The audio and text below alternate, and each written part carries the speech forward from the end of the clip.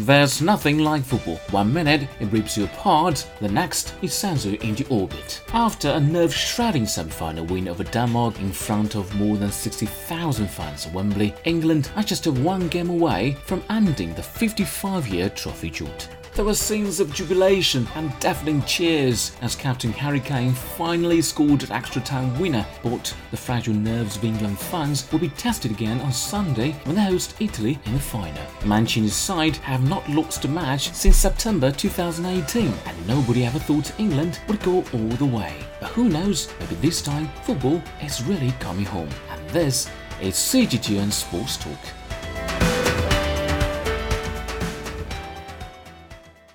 I'm Mr. Hu. On the panel today is Josh McNally. Great to be back. After so much disappointment over the decades, it was a very special moment for England. Yeah. And I hope you didn't over-celebrate last night. No. Honestly, I didn't over-celebrate. What I did was just have to release the tension I was carrying because, like you say, I'm so used to this England team falling apart at latter stages that when I see a game like this, even though England won 2-1, there's still like a part of me that can't really believe it, can't really process. And what I've had to do every single time is I watch the game live and I'm always tense and I'm always nervous, and that only can dissipate a full time. And then I go back and watch a replay, watch the highlights, and then I can enjoy it and analyze it. So I feel like I will celebrate the game when I get a chance to watch the highlights, because watching it live... 26 million people watch it on ITV. Yeah, and I think of all of those people when the penalty went in. I think I could hear them all the way here because the celebrations are so raucous. Yeah.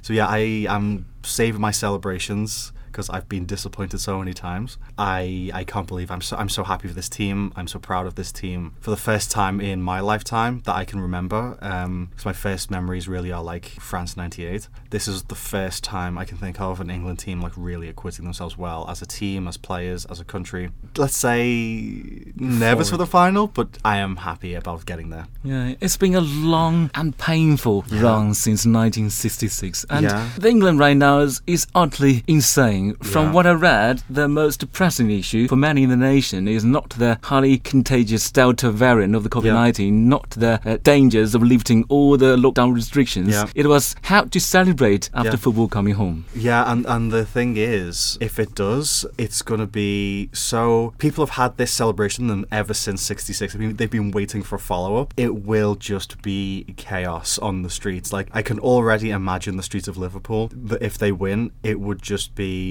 like street parties just non-stop. I almost wish I was there because I can just only imagine how raucous and how fun it's going to be. So we wake up in the morning and say, it's not a dream. Exactly that. Like I am, when we beat Germany, I was just like, I know we did beat Germany, but I can't believe we beat Germany. Like it took a few days for it to sink in. If we actually, to be fair, reaching a final, that's already enough. That's more than we've had in a very long time. In fact, the most we've had since 66. So that alone will get its own celebrations. But if we can win it and football does come home, like it's gonna be wild. Let's turn attention to the semi-final. Let's recap it. It was a very tense semi-final, but what impressed me most is the scenes at the end of the game. The England fans stopped lock arms along one touchline and close to where the families and fans were, and joined to a resounding rendition of Sweet Caroline and football coming home.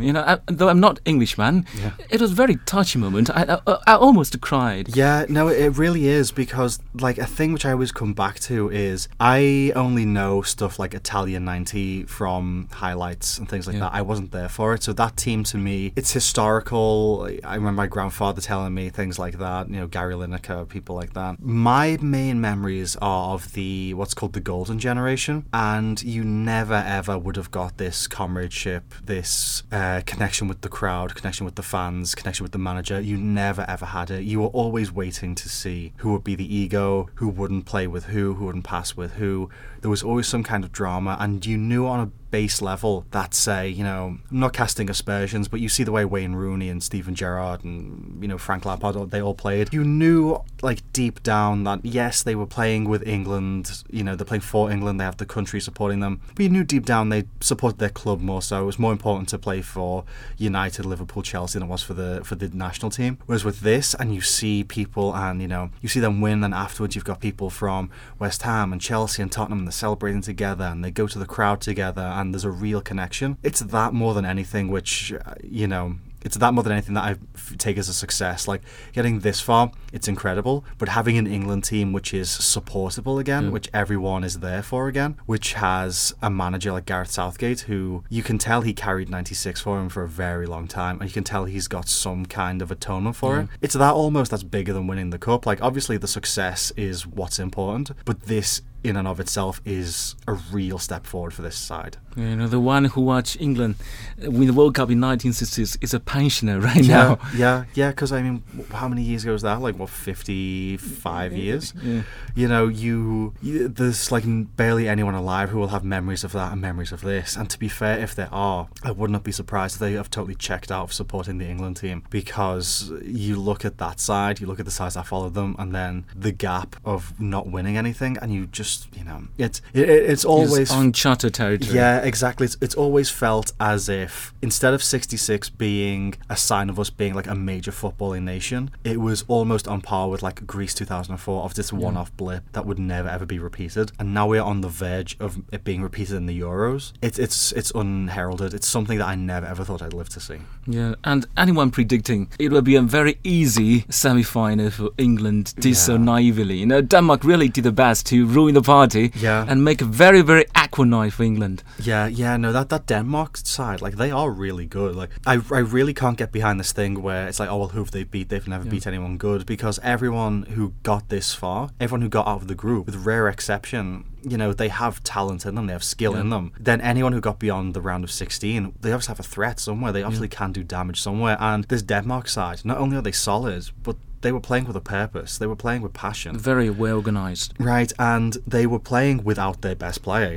It's one thing to rally around Christian Eriksen, supporting him after what happened to him, but they have to know deep down, he was their star player, and not having him and getting this far, that's worth all the respect in the world. They played fair, they played honest. The only thing that happened, as far as I could see, is you get into the second half and their legs just went. They ran out of energy, and there's such a high pressing team that scuppered them a lot. I don't think it was a penalty. It's one of those ones where I've seen them given, so fair enough. It was soft, but it wasn't a dive. And many football pundits, including Jose Mourinho and Arsene Wenger, all claimed that Raheem Sterling should never have been awarded the penalty. Yeah, no, I think it was far too soft. He looked to me like he was going to ground before the contact was made, and then with the penalty, Kasper Schmeichel is absolutely world class. I put him in the top 3, and that I feel bad for him for saving it, then missing the rebound, but that team really acquitted themselves well. I know this is a topic that's come up several times now, but seeing how close the World Cup is, I look at Denmark, I look basically the finalists, Denmark, England, Italy, Spain, and feel like those could easily bolster themselves in the 18 months and become legitimate, serious contenders for the World Cup.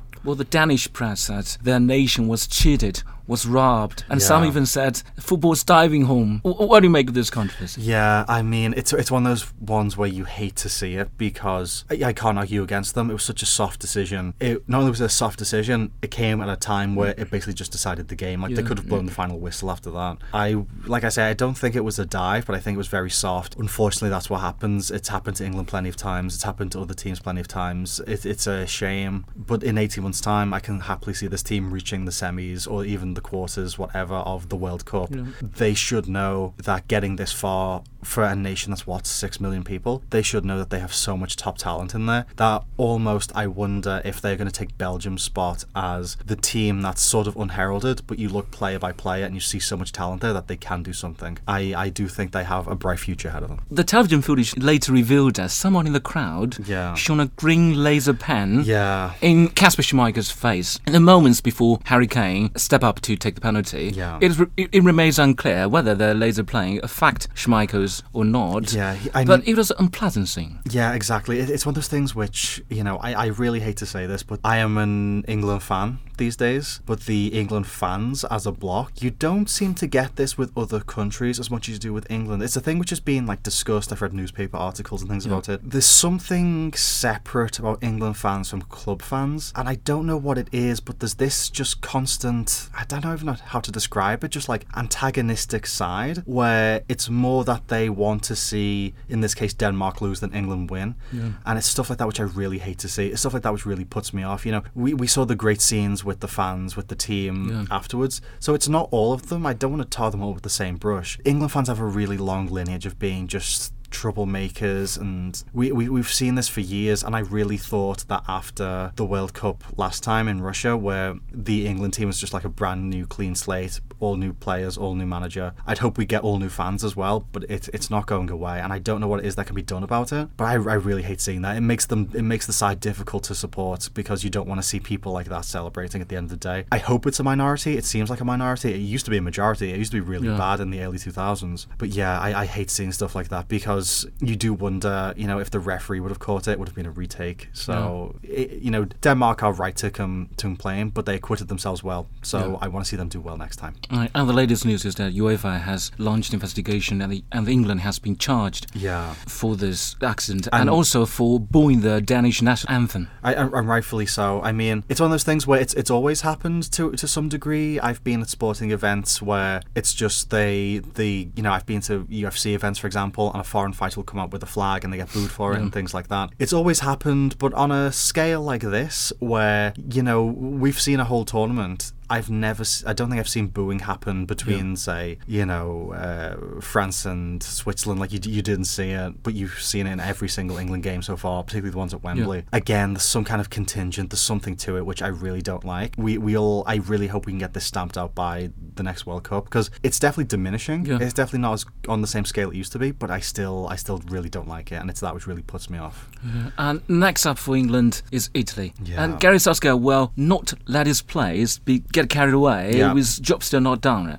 No, he has been really smart with this, because my biggest fear was that after the Germany game, they would have blown all their energy, because the way they were celebrating, the way the fans were celebrating, the way the media was talking about it, it was as if that was the final. And you had the real vibes of, like, you know, a promoted team in the Premier League, they get a cheeky win over Liverpool and then they lose the next 10. I had really bad vibes that was going to happen. But Southgate very clearly and very obviously pulled them aside and let them know, like, the job isn't finished, keep your heads down, get back to work. And all the way through, you know, there has been license to celebrate along the way, and you can tell from the way he talks to interviewers and the way the players do as well. He's keeping them. You have to give him credit. He has been. You know, I think, which I was reading only yesterday, which I totally forgot, is Southgate wasn't meant to have this job. It was only after, I believe, Sam Allardyce got fired for taking bribes, or at least trying to get a bribe, that he got brought in, and it was very much like, almost like a PR tactic of, well, at least we have a manager who's a famous face, we don't have much hope for him, and yet he has completely turned this team around in ways no one else has been able to. And for that alone, he deserves all the credit in the world. And, you know, it's almost for him to atone for Euro 96 that I want to see this team win. And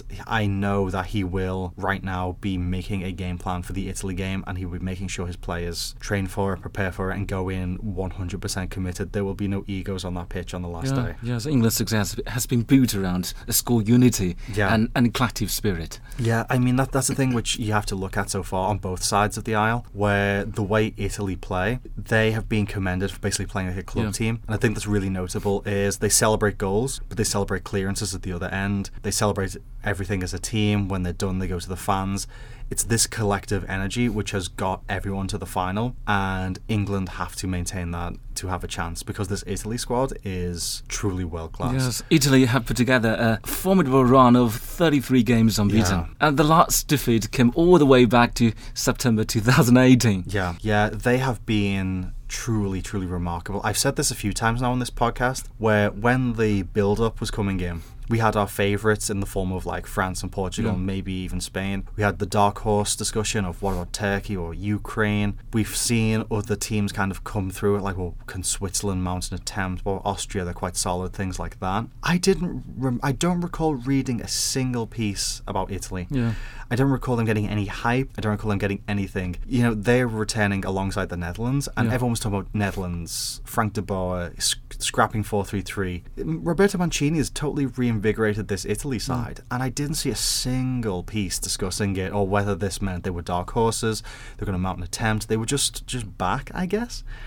And the run they've been on, it has been truly remarkable, not just because they have this style and flair up front and this fantastic midfield, but when it's really come down to it with Spain and with Austria, when they've really had to grind through it, they've been able to do it as well, which makes them so versatile that you look at every single squad in this tournament and you can always point to a weakness and a strength. And with this Italy side, it was only when Spinazzola got forced off with the hamstring injury, I believe it is, hamstring or Achilles, I forget. Only when he is gone can I see a weakness, and even I then, think they're the most informed and the most well-disciplined side in this tournament. Absolutely. And when we say this, I mean informed and well-disciplined in all aspects of the game. Going forward, in the midfield, in the back, spot kicks, penalties, everything. Like, I hate to say it, but I look at this thing and just wonder how England are going to do anything against them. So England have won only one against the last 8 games against Italy, but I think Sonny's counter could go either way. Yeah. Because both of these teams have oceans of momentum behind them. Yeah, exactly. That's the thing where, when you look at it, they both have